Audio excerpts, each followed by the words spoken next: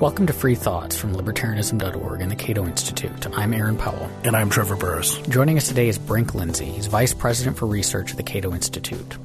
So this is our first episode of Free Thoughts since bringing in the Trump regime. We're going to talk about an article that you recently published at Vox titled "Liberals and Libertarians Should Unite to Block Trump's Extremism." So this goes back to a project of yours for quite some time, namely libertarianism, as you've termed it. So what is libertarianism? Well, it's a terrible sounding word that I didn't make up, but I wrote a piece for the New Republic back in 2006, 10 years ago, in the waning years of the George W. Bush administration, at a time when libertarians were utterly disgusted with Republicans in the White House and Congress. And so liberals and libertarians had a lot in common. They both had a lot of dislike for what was Republican control of Washington. So taking advantage of that opportunity and seeing that the historical ties between libertarians and conservatives were unraveling, I proposed that in place of the old libertarian right-wing fusionism, we might explore a libertarian left fusionism, which the New Republic headline writers dubbed libertarianism. So the idea was conservatism has in recent years morphed away from any real concern with limited government and becoming more and more of a kind of just raw right-wing populism. And this was in 2006. This was in 2006. Yeah. So I was a canary in the coal mine back then. At any rate, with the right having so little to offer libertarians, it seemed and with liberals having been out of power for a long time, it seemed like perhaps it was worth exploring our common ground and seeing if there were ways to compromise away the areas where we disagree. So that article went nowhere. That idea was talked about a lot, but at the time, this was just after the 2006 midterm elections, where the Democrats swept both houses of Congress. So they were feeling pretty heady, and like they didn't need anybody to tell them how to change liberalism. That liberalism looked like it was on the rise. That feeling was strengthened a couple of years later with first the emergence on the scene of the charismatic Barack Obama, and second with the financial crisis, which gave a black eye and conventional wisdom, at least, to free market economics and made liberals even less likely to want to make nice with libertarians. Then during the Obama years, this idea of a kind of emergent Democratic majority really took hold in center-left circles. The idea that with rising percentages of the population accounted for by ethnic minorities, that there was a kind of demographic destiny to Democratic control of American politics in the 21st century. So here, liberals felt like we can do fine on our own. We don't need any help from libertarians. And that was the dominant sentiment. Meanwhile, libertarians were skeptical from the outset because of deep-seated suspicions of and constantly being rebuffed by people on the left. Those feelings got turbocharged with the election of Barack Obama, who freaked a lot of libertarians out with his decidedly left-of-center viewpoints. And then with the rise of the Tea Party, it looked like right-wing populism had a libertarian flavor to it again. And so this idea of a libertarian fusionism just completely fell by the wayside because liberals thought they were doing great all by themselves, and libertarians thought that really their best bet was the populist right rather than ganging up with anybody against it.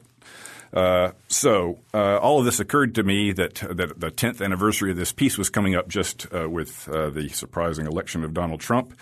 And I went back and looked at that piece, and I saw that the last lines of the article were something like, can liberals and libertarians learn to work together?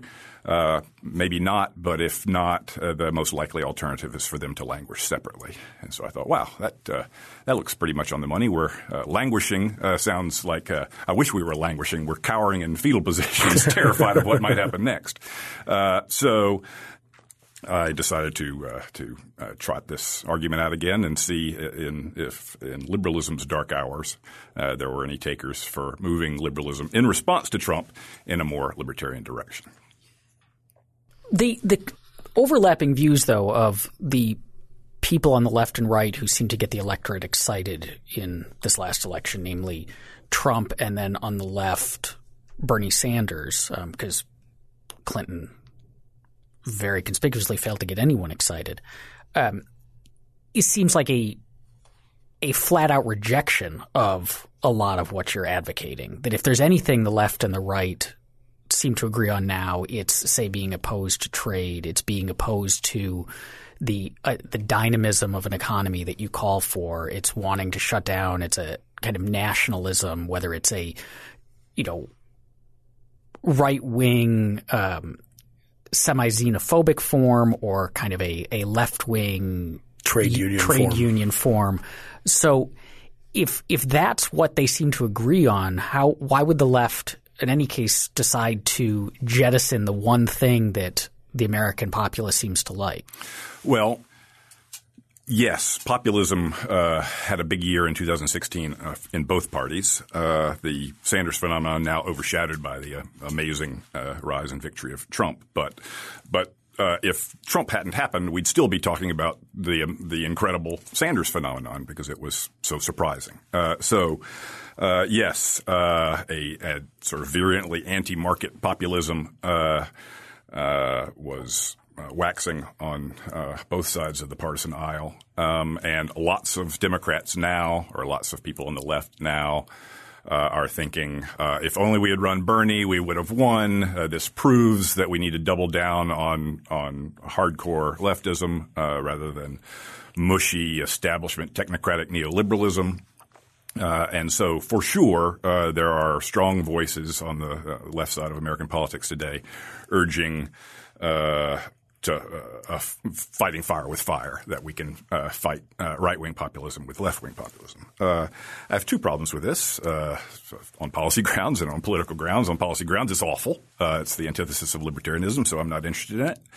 On political grounds, I think battles between left-wing populists and right-wing populists tend to have a kind of Bambi versus Godzilla outcome. That if you're going to organize people on anti-intellectual, passionate us versus themism, blood and soil works a lot better than whatever kind of attenuated class consciousness there is in the United States. So I think as a political stratagem for the Democratic Party, doubling down on Sanders' populism is just a terrible idea. But it may very well carry the day. So I wrote this piece with very low hopes that anything would come of it. There is within the center left today the policy views that I would like to see elevated and prioritized. They're there. That is, there are people on the left who support a kind of pro-market, pro-growth reforms. So this isn't something like completely alien that you have to graft over onto the left from other quarters. It's just elevating these voices within the center left and making these reforms a higher priority. But right now, I'm not seeing that working out. We'll see what happens over the tumultuous days, weeks, months, and years to come. Has it struck you as odd for a while, or at least maybe even before the first libertarian piece, that there is an alliance or has been an alliance between the right and libertarians? Is that always kind of irked you, or did it only irk you in that 2006 era? Yeah, it didn't irk me until around the time I wrote that article. I was a teenager and sort of became politically aware during the Carter years, and from that point forward, I was philosophically a libertarian, but in sort of the real world, a conservative sympathizer. I thought that on the three big issues of the day, economics, national security, and social issues, the Republicans were clearly right on 2 out of the 3. I was a Cold War hawk. That made it much easier. And on the issues where they were wrong, social conservatism, it tended to be more lip service than real substantive policy making. So to me, back then in the 80s, it was an easy call to think that my libertarian ideas would on net be advanced by conservative Republicans gaining power. So be careful what you wish for. In 2000, that wish came true. Republicans had control of the White House and both houses of Congress and proceeded to govern in an extremely unlibertarian manner. So it was really disillusionment with getting what you had hoped for and seeing that it didn't work out at all well and seeing the drift of conservatism away from being really interested in limited government and more towards bashing the left and sort of stoking the id of the right-wing base with red meat. That seemed much more what conservatism was about in the O's to me at that time. And so I thought, I just don't see how libertarian ideas are going to have larger sway over American life when they are framed in a package with social conservatism in secular decline and a kind of Neanderthal anti-intellectual populism. So you're making these arguments to politicians.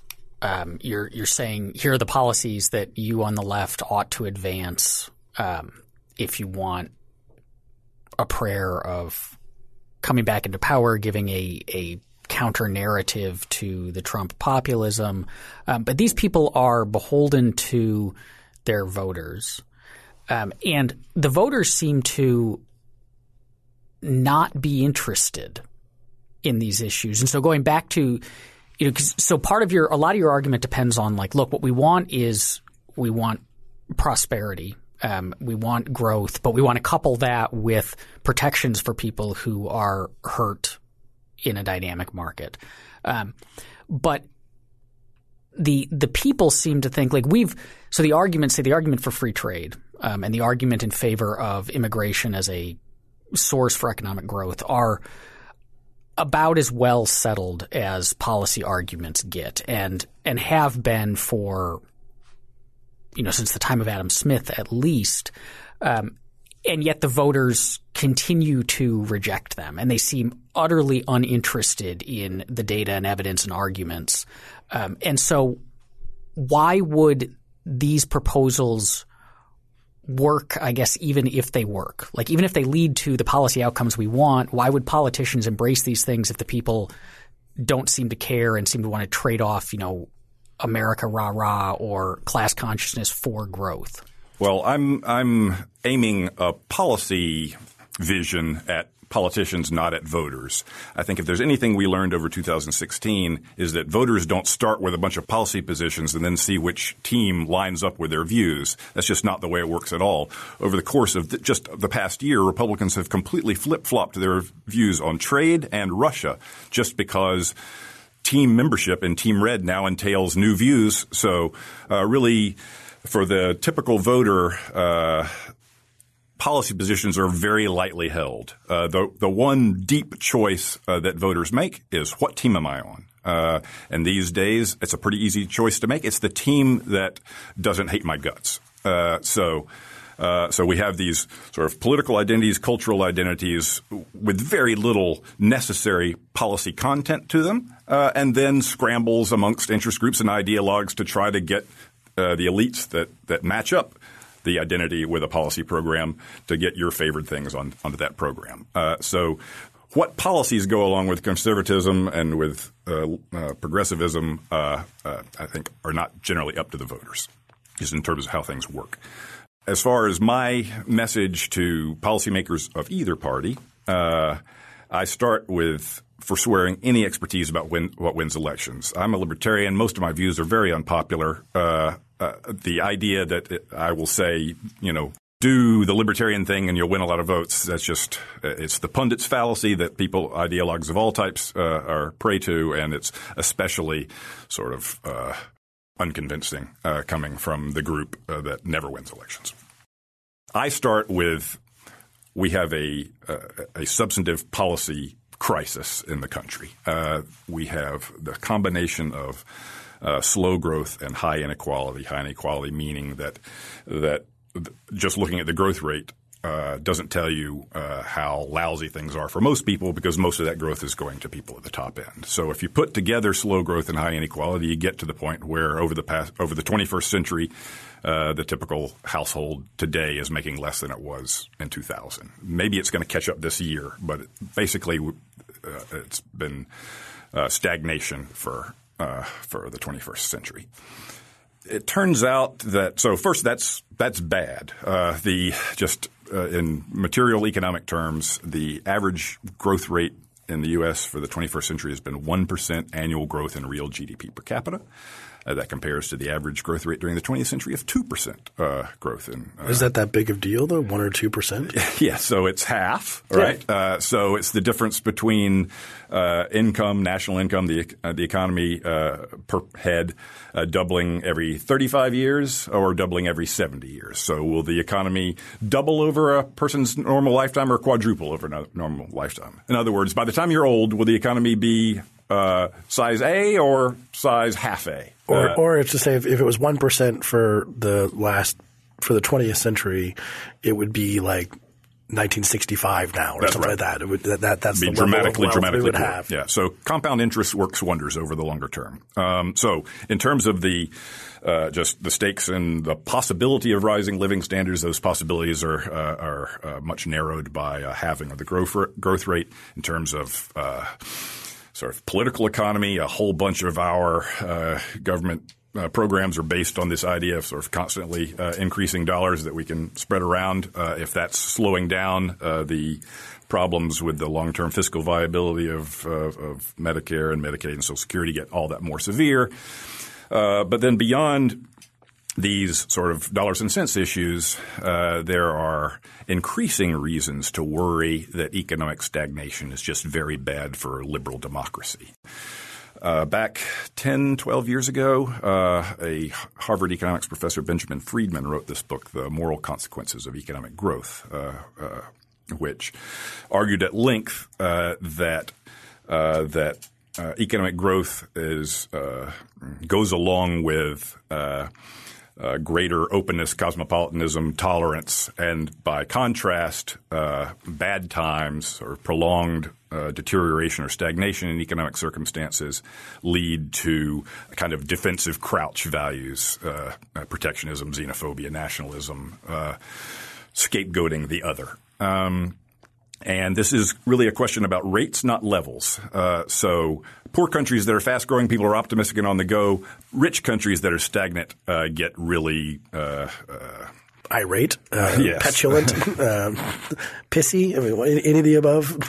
Trumpy. Or there you go, Trumpy. Yeah. So here, when Friedman was making this argument a while ago, it all seemed sort of intellectually compelling. Now it feels viscerally compelling that over the past year we've seen the rise of these populist movements that we were just talking about, which there's a ongoing back and forth about the extent to which economic anxiety underlies the Trump phenomenon in particular, or whether it's just racism or racial resentment. I don't think you can separate the two because the data show that bad economic times tend to bring racial resentment and sort of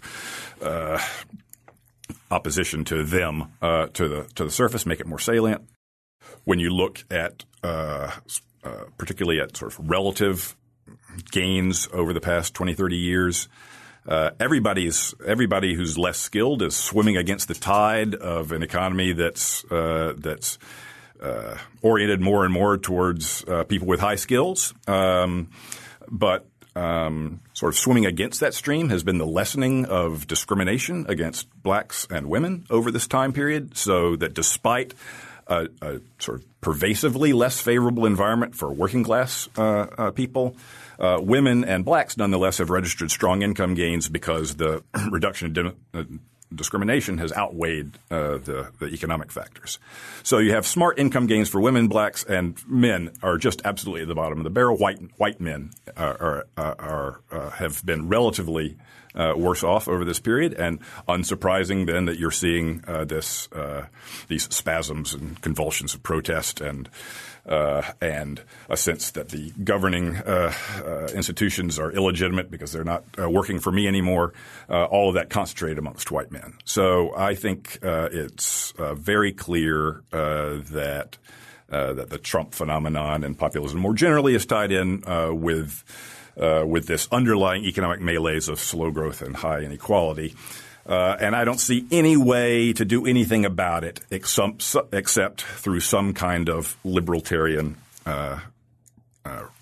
program. Well, do you think that the conservatives are you prepared to – I mean, I agree in the sense that I think you've diagnosed the problem correctly, and there has to be something done particularly on the regulatory side. But it also seems like you've taken conservatives – and written them off. But because, I mean, there was a huge Never Trump, and those people, I mean, there might be more Never Trumpers in 2 years in the conservative movement than even now if he does particularly crazy things, which I think is a pretty good bet. Let me back up. When I say the libertarian program, I mean a moderate libertarian program that combines free market reforms with a reassuring enough safety net that the whole package is viable. I could picture that being situated amongst on the Republican. I can picture Republicans forwarding that agenda. I can picture Democrats forwarding that agenda.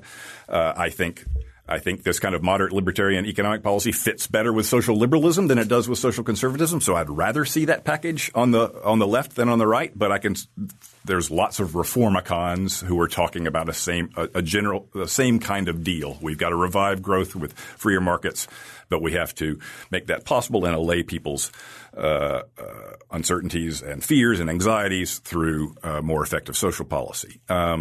So I think that is the program that works. That it works politically in that I don't see any way we can move forward with free market reforms in the current atmosphere of anxiety where free market reforms are just going to make people feel even more exposed to volatility, creative destruction, et cetera, heighten their defensive crouch, unless it's packaged with a program with social policies that sort of take the rough edges off of creative destruction. Welfare state kind of or retraining or things like this. Yes. So those are and in particular – the way I see things, there is an underlying demand for government backstop against uncertainty, against change, against downward mobility, against whatever. Bad things, the hazards of life.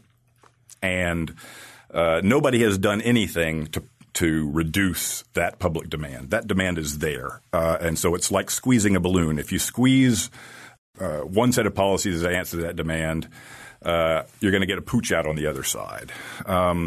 And conservatives have been relatively more effective at squeezing on spending growth. That is, so redistribution. It's easy to rail against freeloaders and that suits conservative rhetoric. It's hard to get anything done in Congress these days. So big new spending programs are very hard to pass.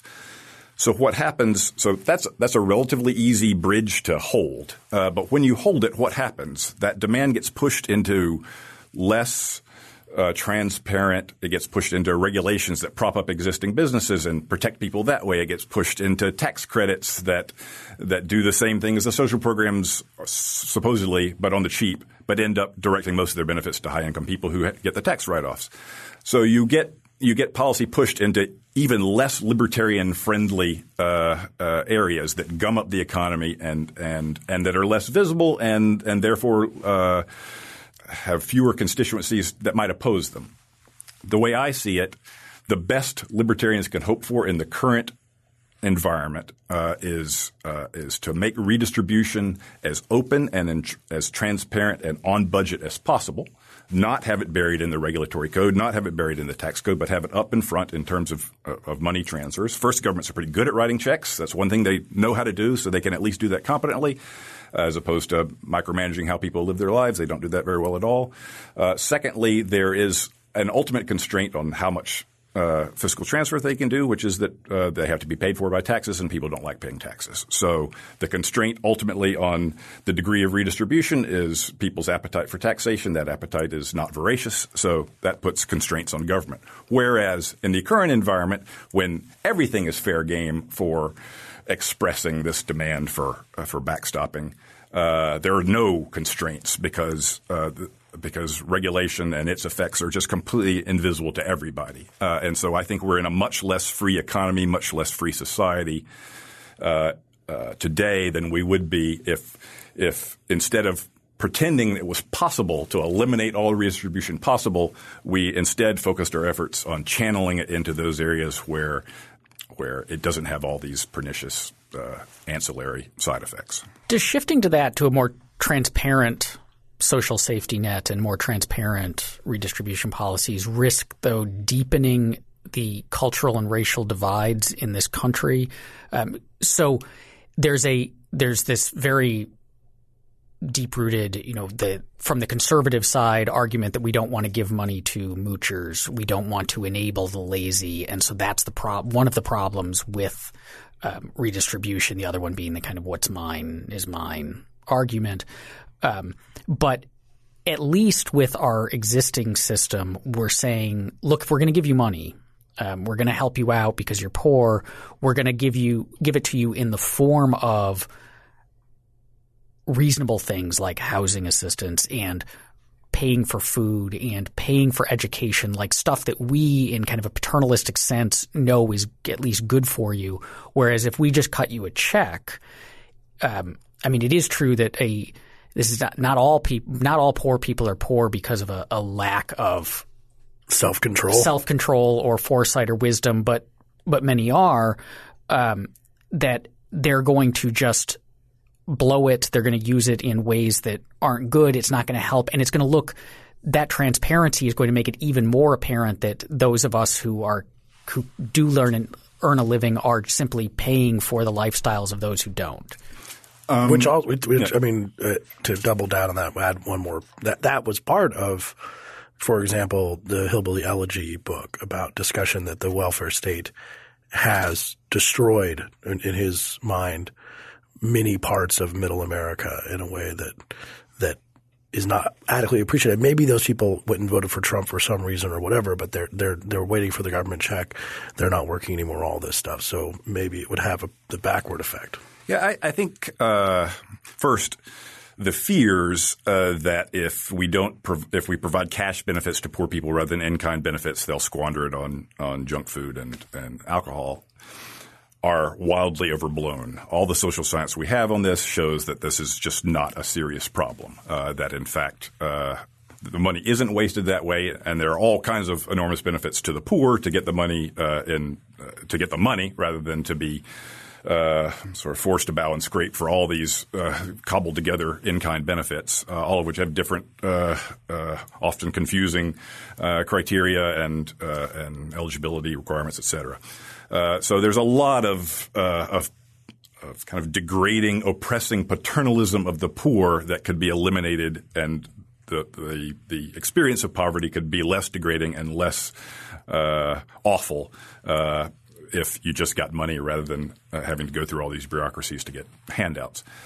Beyond that, I think there's a big distinction between helping poor people contingent upon work and helping poor people with no work requirement or work contingency. What I would favor in terms of expanding the safety net would be something that builds on the current earned income tax credit, which is a payment to working poor people,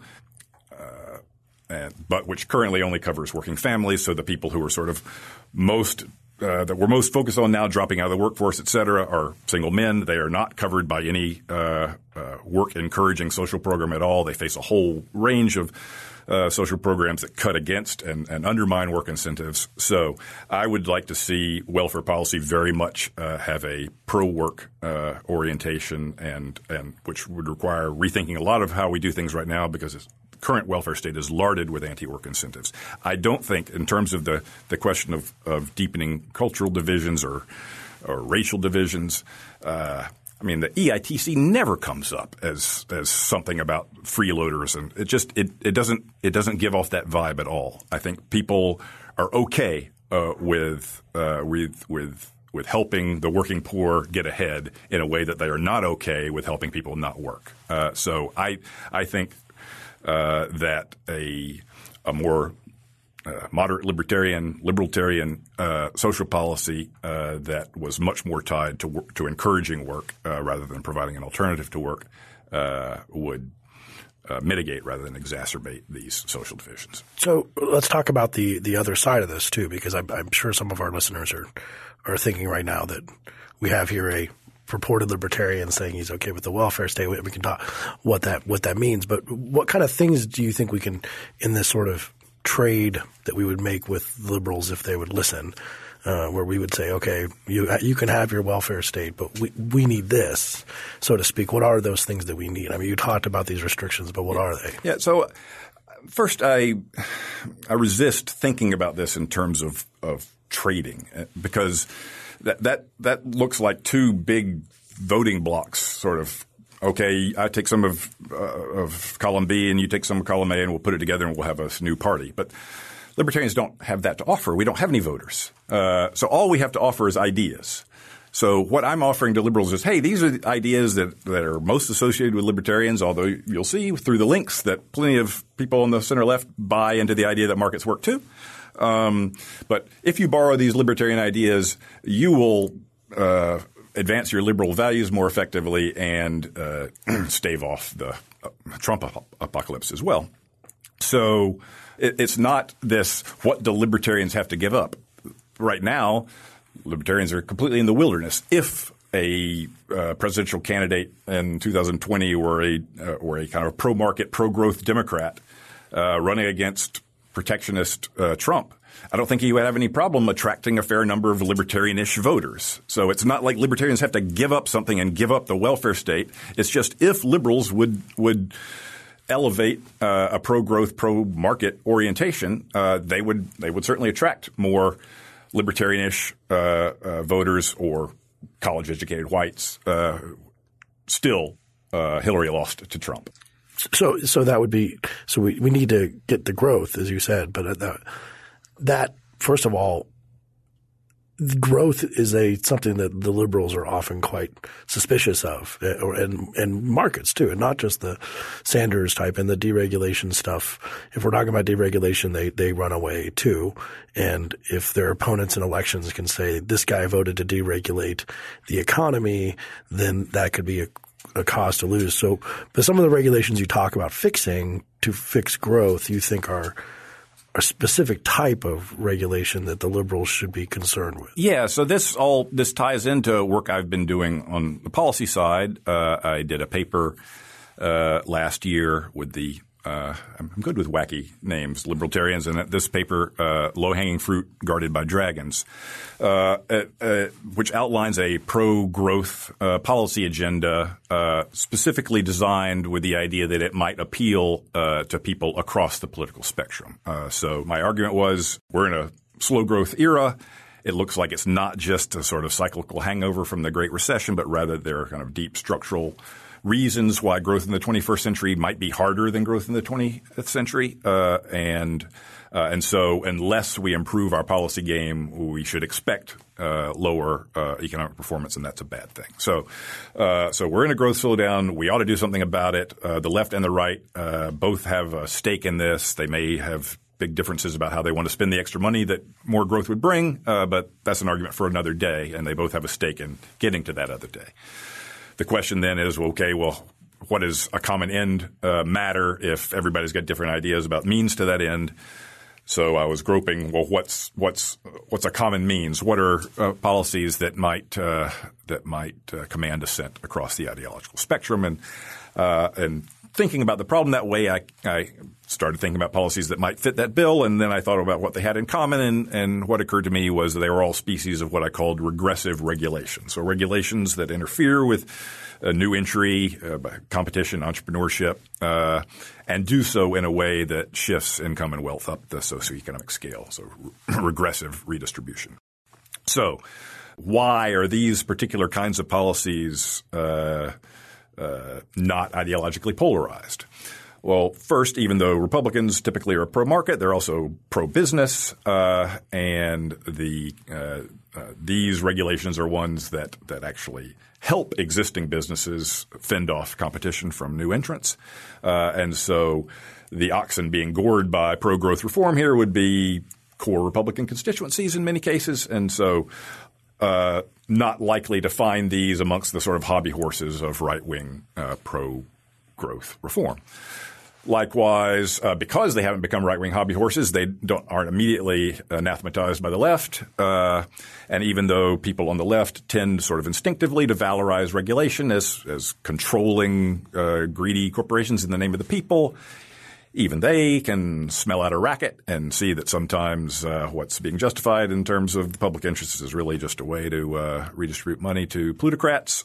So it seemed to me that this ideologically was sort of a no man's land where you could maybe get around the polarization of Washington these days through weird odd bedfellows kinds of coalitions. And the issues that I identified, which is high-skill immigration, intellectual property, patents and copyrights, occupational licensing and zoning, those are all areas where there are divisions within the left, divisions within the right that are starker than the divisions between the left on the one hand and the right on the other.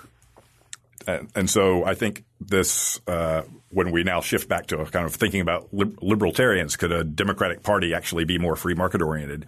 Seizing upon this agenda would be less of a stretch than moving in sort of stereotypically pro-market directions, stereotypically deregulatory directions.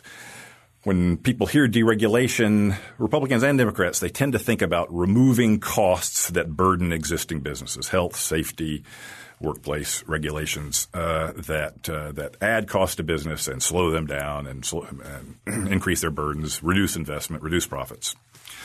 Progressives just automatically have a warm, fuzzy feeling about such regulation. That's the whole reason we have government, is to do those kinds of things. So anytime they hear deregulation, they hear like an attack on truth, justice, and the American way. When you see, though, that a big part of a pro-market deregulation agenda isn't removing costs from existing businesses, but rather removing subsidies from existing businesses that shield those businesses from competition, then the feeling is very different, and one that would be, less of a dramatic shift by Democrats to make. Our conversation so far has focused almost entirely on economic issues, but there's when you listed the three big ones that you originally thought the conservatives had two out of the three on. There's more to it. There's the social issues and there's the foreign policy, and those are things that, yes, libertarians are free markets, but we also care an awful lot about social freedoms, about civil liberties, and about let's call it more peaceful foreign policy. And you say, so in the beginning of your article, you list kind of the summary of what libertarianism would mean from both sides. And so you say with respect to economic issues, the libertarian proposition would look more libertarian on regulation and more liberal on redistribution, which is what we've been talking about.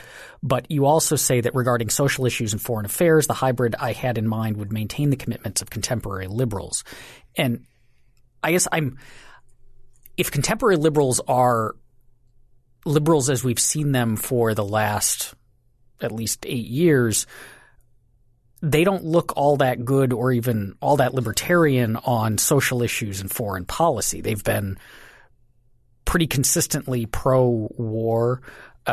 They have been fairly opposed to civil liberties, or at least not that opposed to the government violating them. I mean, I remember shortly after the Snowden revelations came out, it was either Slate or Salon published a piece because Cato had kind of gotten out in front of that issue, and they published a piece that was basically warning their readers away from the libertarians. Like, these guys may look good on this, but don't be tricked. They're really free marketers. They're just pretending to care about this sort of stuff. But the left didn't really care much about that, in part because it was their guy doing it. And then on the social freedoms issue, they yes, they want to elevate the status of gays and blacks, but it's about elevating the status of traditionally disadvantaged groups, often at the expense of other groups, the identity politics. They don't seem to care much about social freedoms, and we see that with what's going on in college campuses and kind of the declining support for free speech. So is there really on that side of things, on the social side, the civil liberties side, and the foreign policy side, do liberals, at least in the contemporary sense, offer libertarians much at all or anything really better than conservatives do? Yes. So first I would distinguish between liberals and the entire left. There's certainly an illiberal left. And I've got nothing to say to them. They are not interested in anything I have to say. I'm talking the left of the center is a big space in American politics, and those people closer to the center are the people who are likely to possibly be interested in what I have to say. Those on the far fringes of the left, we're not going to come to any kind of agreement. And if one always sort of leaps to saying, well, the left can't be partners with libertarians because look at these crazy loony lefties on the far fringe, that just doesn't have anything to do with anything. Life happens at the margins.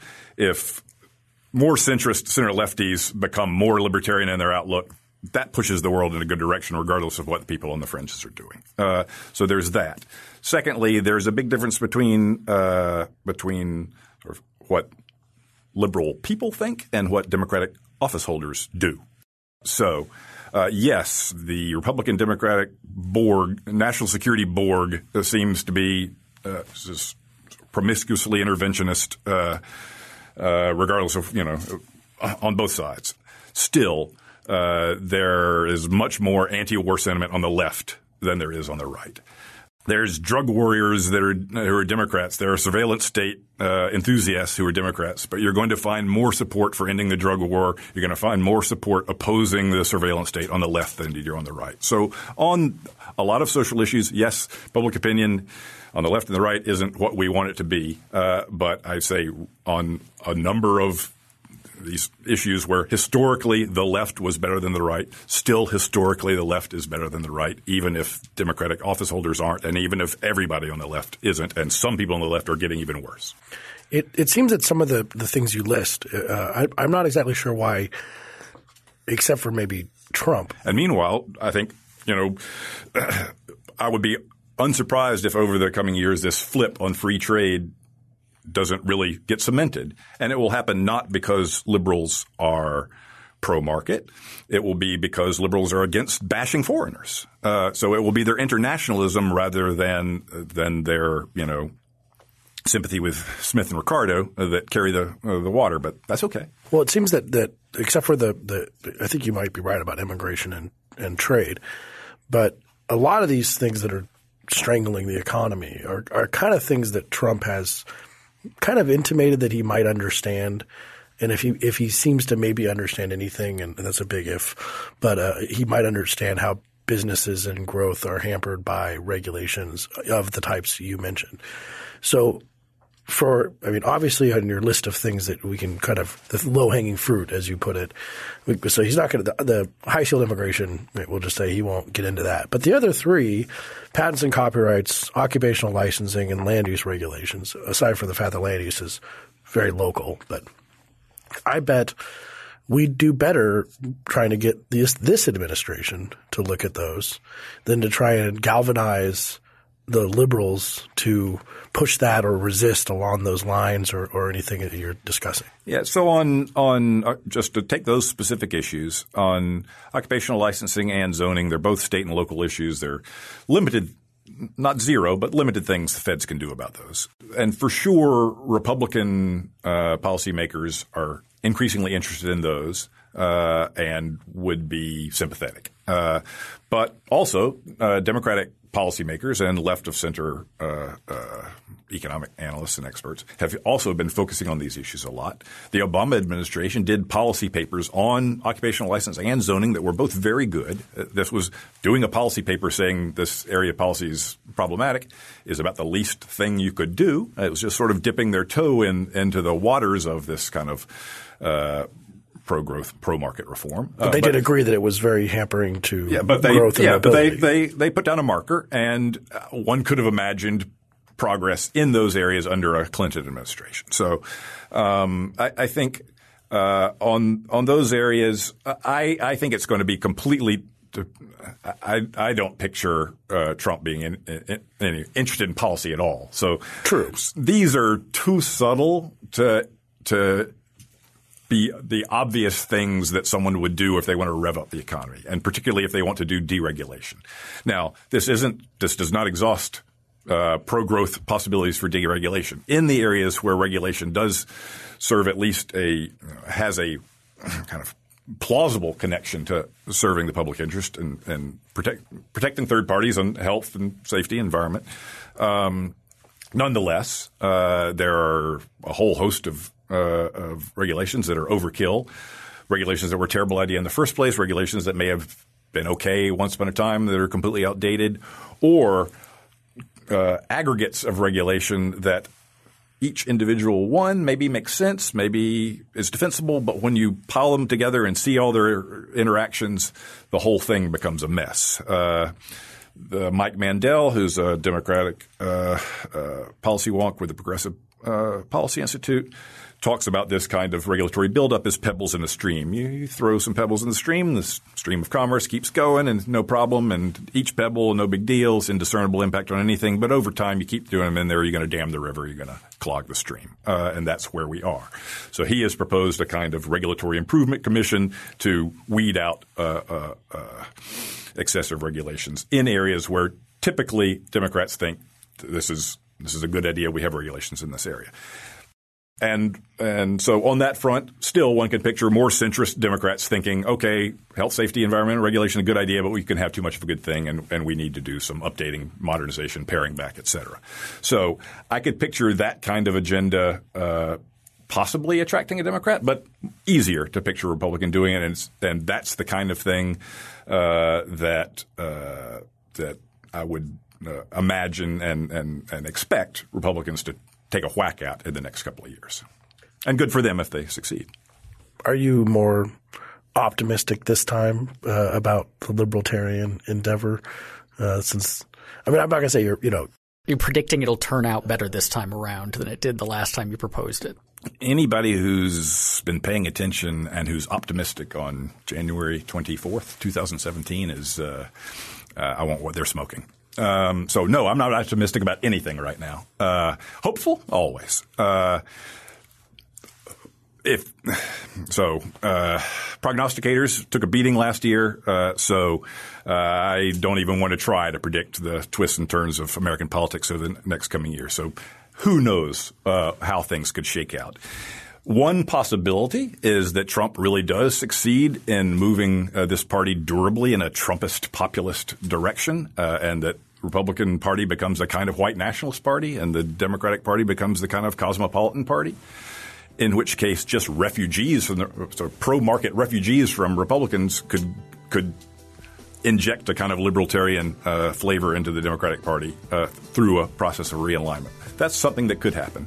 Or it could be that we degenerate into an authoritarianism on the right versus an authoritarianism on the left. And so I'm looking for hopeful agendas in how to get there. But no, optimism seems facile right now. Thanks for listening. This episode of Free Thoughts was produced by Tess Terrible and Evan Banks. To learn more, visit us at www.libertarianism.org.